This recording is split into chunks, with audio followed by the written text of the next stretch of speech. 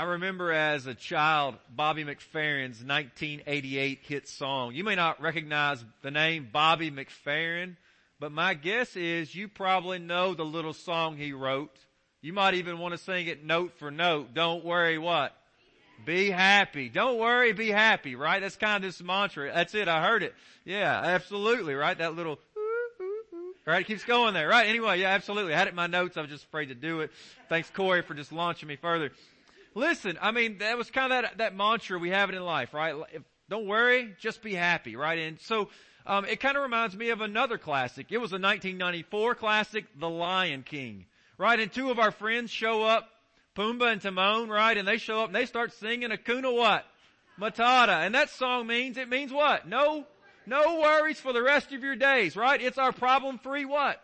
Philosophy, right? Hakuna Matata, right? Absolutely. And if you watch the movie, and I'm assuming many of you have, hear you singing, you know the two words, or Pumbaa says those two words have solved all of our problems.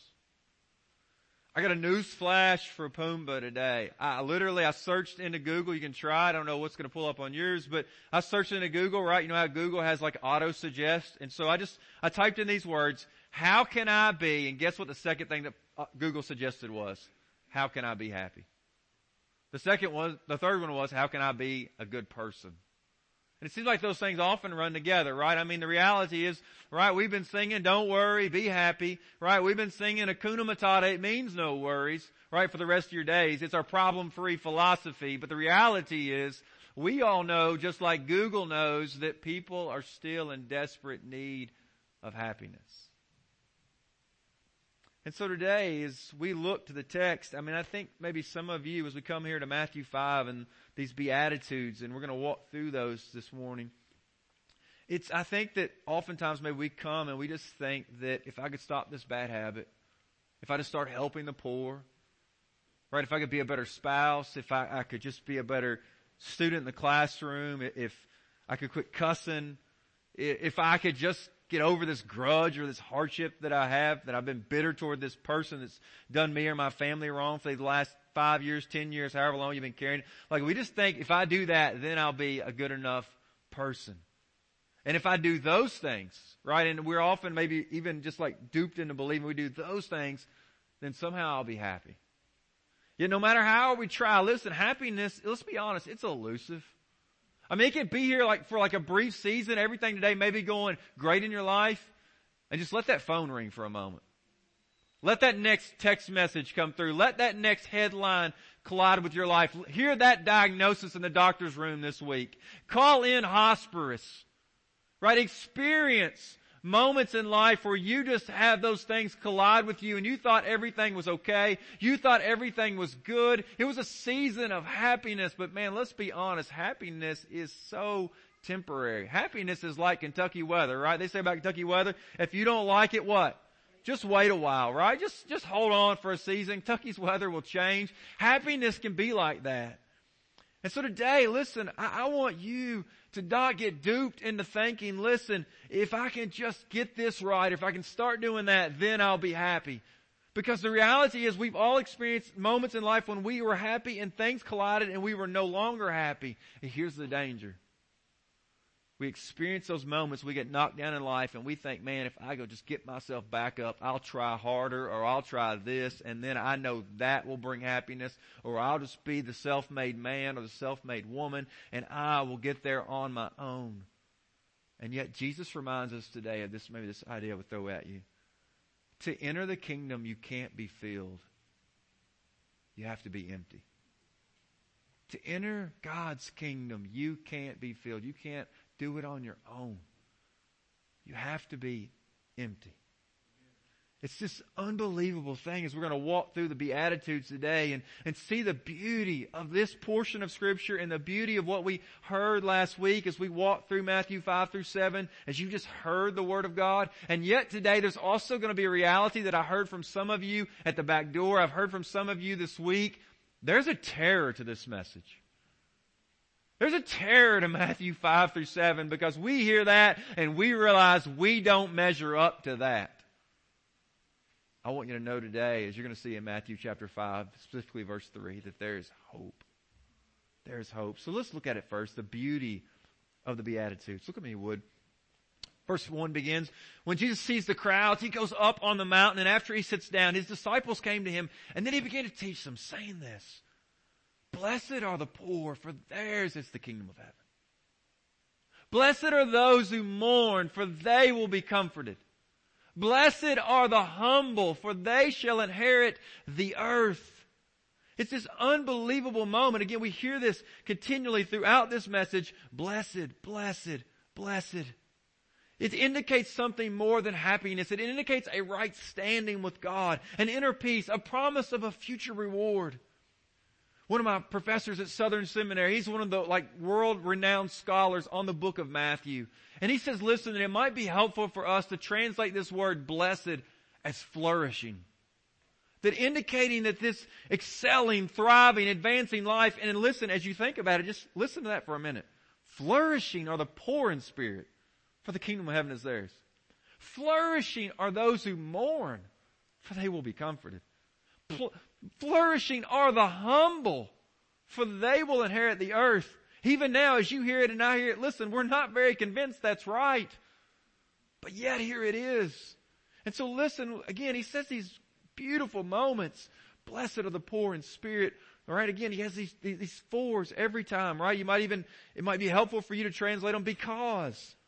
So blessed are, or flourishing are the poor in spirit because the kingdom of heaven is theirs. Right? You think your 401k is doing well.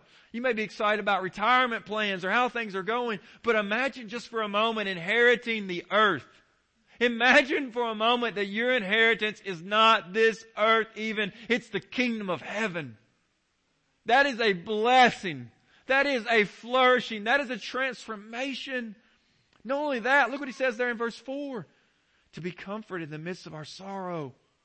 Specifically now again, as he's dealing with this mourning, we're going to see it as we go through the text more and more. He's dealing with a spiritual mourning, a brokenness over our sin. But listen, some of you here today, you know great heartache. Some of you are in the midst of great heartache. I want you to know, and I to remind myself, that there is comfort for those who are mourning, for you who are in the midst of heartache, and there is a Savior. There is a God who sees and who cares. 2 Corinthians 1 calls him the God of all comfort. He's the Father of mercies, who the Bible says he comforts us in all of our affliction. Listen, it's this unbelievable moment. Paul talks about the fact there in one of his books, I believe it's to the church at Corinth. He says, again, he talks about this idea of inheriting the earth, and he compels the church to say, listen guys, don't get so focused upon this earth. Do you not realize that everything is yours? You have Paul and Apollos and Cephas, and then he goes on to say, listen, you have Christ, and that means the whole world is yours. You're going to inherit the world. Why are you so worried about the 42743? The world is yours in Christ. And Jesus, remember, again, don't forget the context. Jesus is just, in Matthew chapter 4, it's people that are having diseases, people that are sick, people that are lame. It's the guys that are fishermen. It's not the top echelon or echelon. I don't even know, but you know what I'm saying, right? It's not that tier of people. He's calling fishermen. I mean, listen, Matthew 4 is just this unbelievable, list of people that you and I would overlook if we were building we wouldn't go to Galilee. We wouldn't shine the light there. That's not where we would start. And that's the people. Because again, you need to be reminded of that, because some of you feel unqualified to come. You feel too dirty, too ashamed of where you've been this week or what you've done or what your past says about you. And you just feel disqualified to come and even hear this. I want you to know that Jesus says, in fact, that puts you in a very good place. Because if you're empty, then you can be filled. It's this beautiful moment, this moment of hope. Listen, look what else he says here further in verse 6. Blessed are those who hunger and thirst for righteousness, for they will be filled. Some translations render it, for they will be satisfied. Right? I don't know if you remember that song, Can't Get No What? Satisfaction, right? Can't get no, I don't know what it's been, just songs that run through my head this week. But anyway, nonetheless, there it is, right? Can't get no satisfaction. And that tends to be the trajectory of everyone's life. And yet Jesus says, in fact, satisfaction or being filled is possible. The problem is, he says, we're just hungering and thirsting for the wrong kind of satisfaction. Right? It's that old song, looking for love, what? And there it is. I don't know what's happening here. I don't know. That legit, that wasn't even in the script, so I don't know. Listen, guys, not only that, look what he says, verse 7.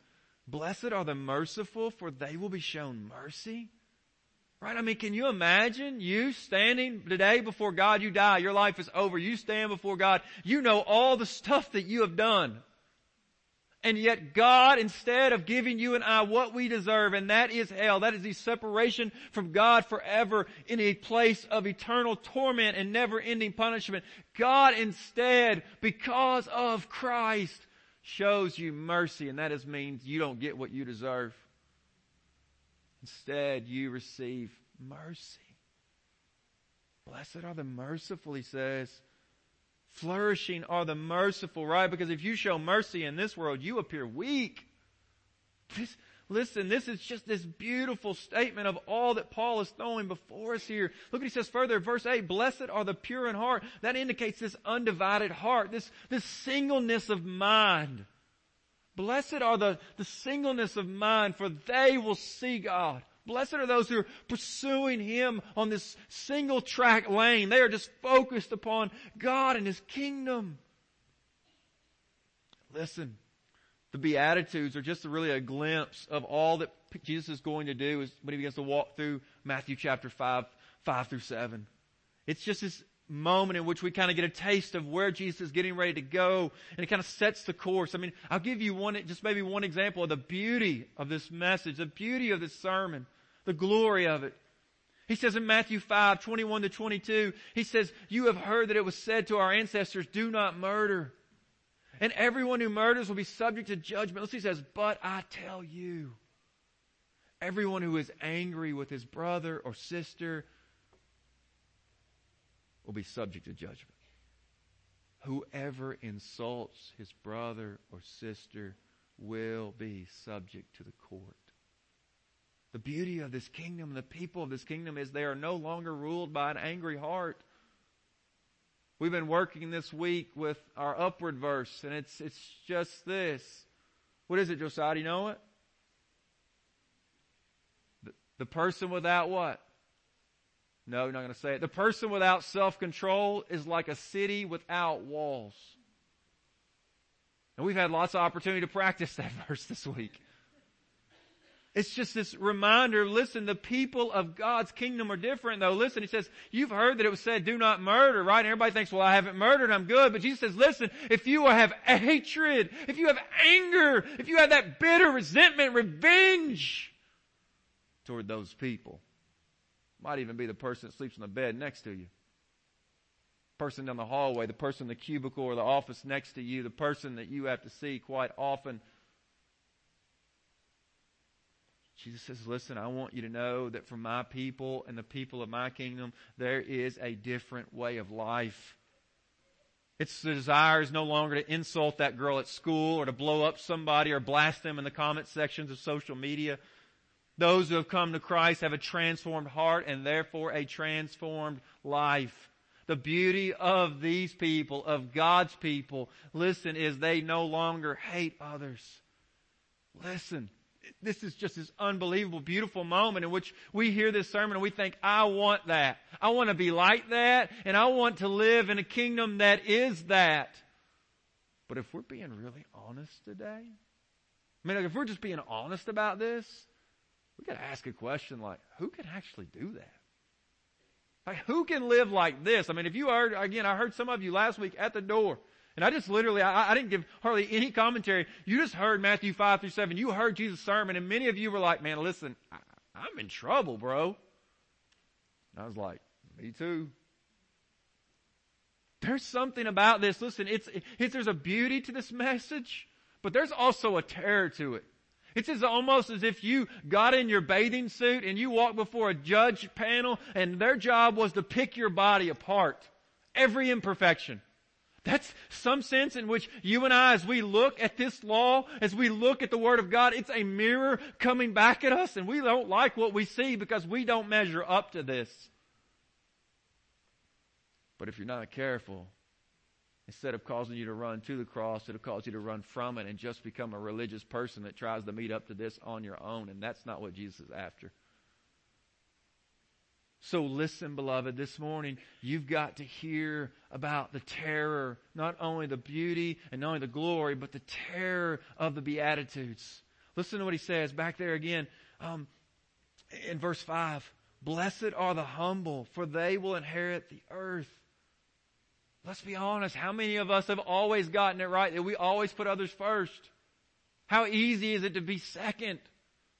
How easy is it for let someone else's child be first and your child second or third or wherever they rank down the list? This is not easy. Right? But listen, Jesus, he calls us to this humility. You say, well, what's that humility look like? Well, listen what he says in Matthew chapter 5. He says in verse 38, you've heard that it was said an eye for an eye and a tooth what? For a tooth. But I tell you, listen what he says, don't resist an evildoer. On the contrary, if someone slaps you on that right cheek, turn to him what? The other also. What's Jesus saying? Well, you got to understand the culture. And that culture in day and time, and you've probably seen it, whether it's in movies, different things, you've seen that people sometimes come up and give each other a kiss on the cheek as a sign of greeting, of favor, of welcome, of fellowship.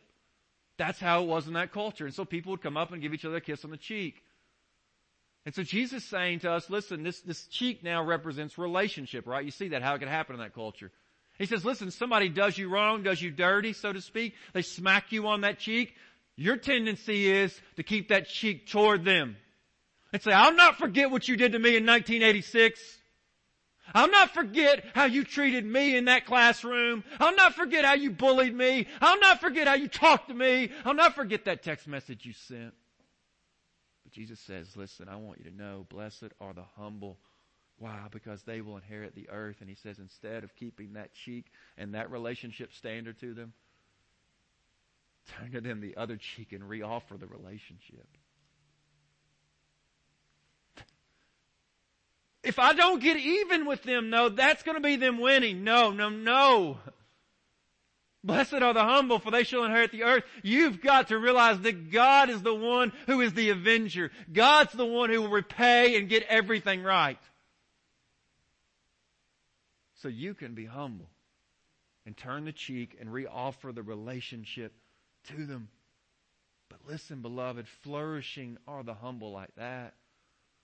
Not many people are willing to let somebody else, because everybody says, you're letting them walk all over you. Don't you care about your kids? Don't you have some self-pride? How could you let someone say that about you and not defend yourself? Blessed are the humble. Jesus says, turn the other cheek. And right, we see him there as he goes and he's beaten, as he looks ultimately to the cross, and as they pull out his beard and they spit and they mock him.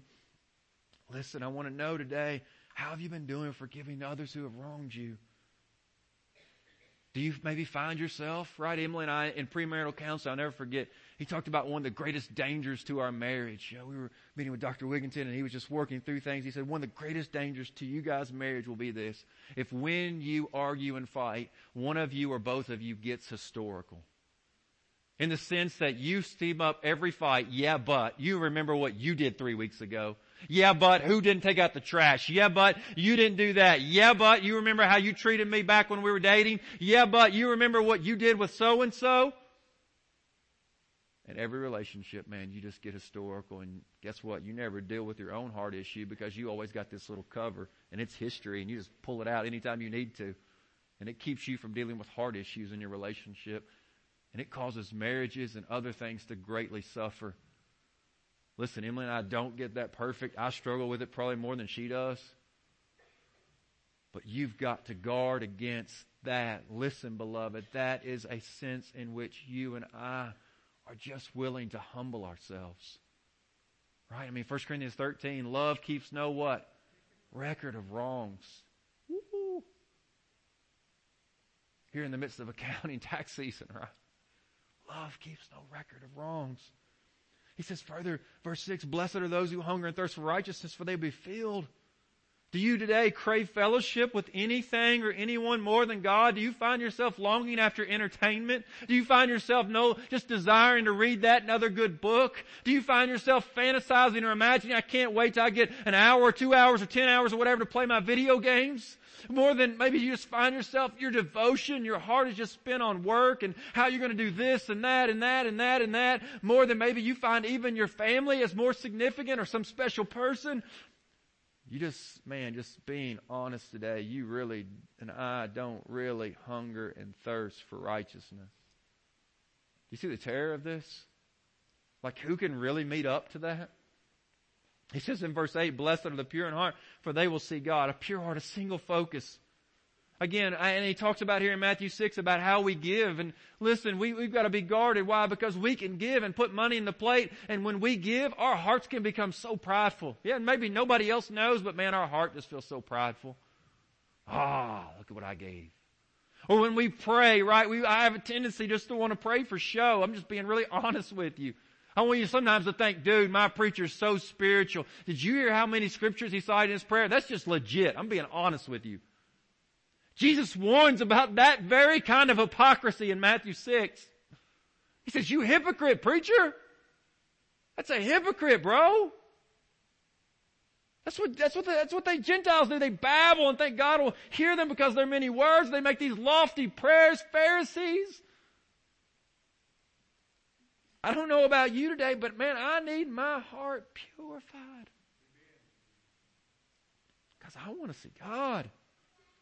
It's just unbelievable, right? And listen, I mean, this pure heart, this singleness of mind to God, it's hard. Why? Because Jesus says in places like we're going to see in the coming weeks, you've heard that it was said, do not commit adultery. But I tell you, everyone who looks at a woman lustfully has already committed adultery with her in his heart. Right? We have this mantra in our society. It says, look, but don't what? Touch. And we think, man, I'm all good. Long as man, if I look but don't touch, I'm good. And Jesus says, you've got it all wrong. Why? Because I'm not just judging you on your touching. I'm judging you on your heart. Do you see the terror of this text? I don't know about you, but it causes me want to cower and dude, I need some cover. I want you to know that there's a cover. There's a cover. There's a cross and there's a Christ. And you sang about it on that cursed tree. There's a cover for your sin and your shame. His name is Jesus. He's the Lamb of God who takes away the sin of the world. He is the hope.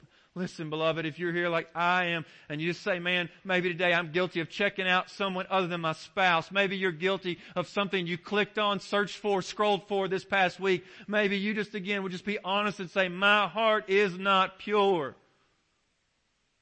There's a terror to this sermon today. It strikes terror in our hearts. Why? Because no man or no woman, no boy or no girl can measure up to this.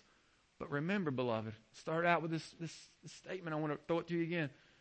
To enter the kingdom, you can't be filled but empty. I hope and pray that today, as you hear this text, instead of running from God, it causes you to realize, God, help me. God, I don't have anything. You know me, God. You know my heart. I don't have anything. If you judge me based upon my heart, I mean, outwardly people think I'm good, but God, inwardly, you know my thoughts. You know my heart. You perceive them from afar, the psalmist says. God, rescue me. It's the great preacher Martin Lloyd-Jones said about Matthew chapter 5 verse 3 here. He said it's the key to the entire sermon. This is it. If you want to understand how might you interpret all of Jesus' Sermon on the Mount, you've got to get Matthew 5 and 3 right. You've got to. So let's just for a moment slow down and look at it briefly. Jesus says to them, as he begins, it's the first line that Matthew records for us out of Jesus' sermon. Verse 2, he began to teach them saying, blessed are the poor in spirit, for the kingdom of heaven is theirs. We've got today to land and say, what does it mean then to be poor in spirit? What is this? Because this is the key to understanding everything else that's going to follow in the Beatitudes and all throughout Matthew 5 and 7, right? We need to understand, what does this mean? Why? Because some of you, I think this last week, as you heard, just literally, again, if you weren't with us last week, I just read through Matthew 5 through 7. That was a sermon. And many of you felt like, man, there's no way I can measure up to that. And you are so right. And listen, beloved, Jesus begins his sermon by saying, blessed or flourishing are the poor in spirit, because the kingdom of heaven is theirs. Some men and women have heard Matthew 5 through 7 and think, that's okay, that's what it means to be a good person. I'll keep trying to do that. I'll be better at my giving. I'll be better at my praying. I'll quit looking at so-and-so, right? I don't have to take revenge. I'll just be like this good person. That's not what Jesus is teaching. In fact, Jesus warns in this very text of Matthew 5 verse 20, for I tell you that unless your righteousness surpasses that of the scribes and Pharisees, you will never enter the kingdom of heaven. And those folks, listen, that's exactly what they were after. Righteousness outwardly. And Jesus said this is about righteousness inwardly. This is about leading from within. This is not about leadership that's outward and looks great to everyone else. No, he said this starts first and foremost, beloved, with your heart. And that starts with being poor in spirit. So what does it mean to be poor in spirit? Well, it indicates spiritual bankruptcy. Like that you don't have anything good to bring. Right? That you just have nothing to offer to God. I mean, it's that old song, nothing in my hand I bring, simply to what? Thy cross I cling. I don't bring anything to you. Like, what should I give the King that has everything? He's not fooled by my outward righteousness. He knows my heart. He knows the motive. I can fool you guys all day long. I can. And many of you are fooling me. But man, none of us are fooling God. I mean, that was with Samuel. Samuel thought surely he's going to go anoint the new king after Saul. And he's like, surely it's this son of Jesse. Surely it's this son, this son, this son. God's like, not him. Don't look at the outward appearance. Because I don't look at the outward appearance, Sam. That's what man looks at. But I'm God, and God looks at what? The heart. Don't hide behind your pew. The pew won't save you on judgment. There's only one that will save you. It's the blood of the Lamb, beloved. Realize today that you are poor in spirit. And listen, Jesus says that's in fact blessed. You don't have anything to offer. You just come again. Nothing in my hand I bring. Simply to thy cross I cling. It's this amazing moment. But listen, we have this tendency maybe, like I don't know about you. Can you imagine today if you were making soup for your family? And you said, listen, I'm going to make soup for my family, and here's what I'm going to do. I'm going to go find this soup that's been sitting out on our counter that's got like all this nasty stuff that's now grown up the side in it, and I'm just going to start the new soup right on top of that. That's what people do. They hear this, and they think, okay, I got to start doing this better today. Okay, I mean, you come through Matthew chapter 6 or 7, you think that in the coming weeks, okay, I just got to work on this better now. I can get better at this. No. Jesus says you cannot pour new wine into old wineskins. You can't pour the new soup on top of the old soup. You must first remember and know this, that you and I are spiritually bankrupt and we have nothing to offer God. And yet in His love, He came for us just as we were in the midst of that spiritual bankruptcy. Blessed are the poor in spirit, for theirs is the kingdom of heaven. It's this unbelievably beautiful moment. Martin Lloyd-Jones, commenting on this passage, says, there's a mountain that you have to scale, the heights you have to climb, and the first thing you must realize as you look at that mountain, which you are told you must ascend, is that you cannot do it. That you are utterly incapable in and of yourself, and that any attempt to do it in your own strength is proof positive that you have not understood it. The word poor is used at different places in the New Testament, and here in this text it indicates being to crouch or to cringe, implying utter destruction. It's this sense in which, right, as Isaiah says in Isaiah 6 when he sees the Lord in all of His glory, woe is me, for I am ruined, for I am a man of unclean lips, and I live amongst a people of unclean lips, for my eyes have seen the King of glory. And it's the Lord who brings that seraphim with that coal from the altar and places it there. And He says, see, now I have atoned for your sin. And that's when He echoes back in verse 8, When after the Lord asked, who shall go for us and whom shall I send? And he says, here am I, send me.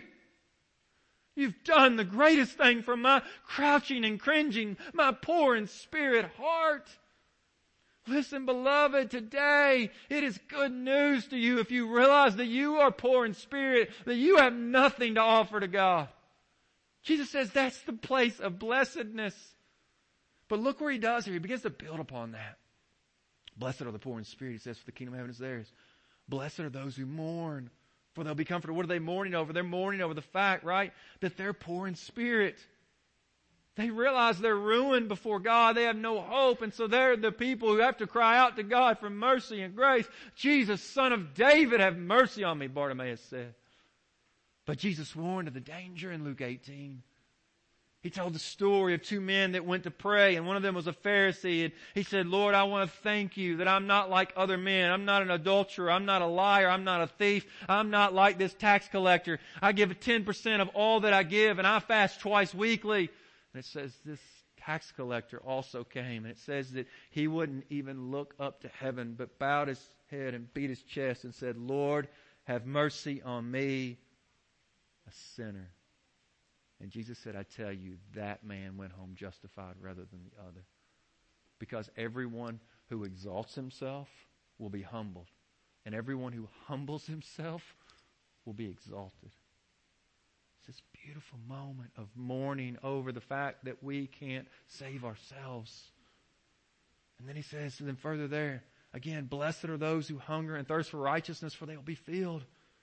Do you see it? The person who comes poor in spirit, having nothing to offer God, mourning over the fact that they are broken in their sin and they can't save themselves, humbly acknowledging they have a desperate need and now they are hungering and thirsting for righteousness. Do you see it? You can't hunger and thirst for Him while you're still filled with the world.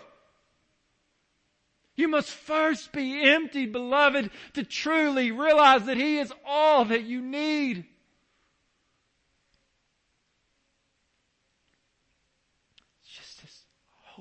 Moment that we could be filled with God, right? Filled by the power of the Holy Spirit, that we can live the life that Jesus is calling us to live as His disciples and followers in Matthew 5-7. Just a moment of hope. But we might need to ask, well, how? How does God just show us mercy? How does He delight in filling us in the midst of our spiritual poverty and sin-wrecked lives? Listen to what Paul says in 2 Corinthians chapter 8, verse 9. For you know the grace of our Lord Jesus Christ. He's talking about the grace of Christ. Though He was rich, He's rich.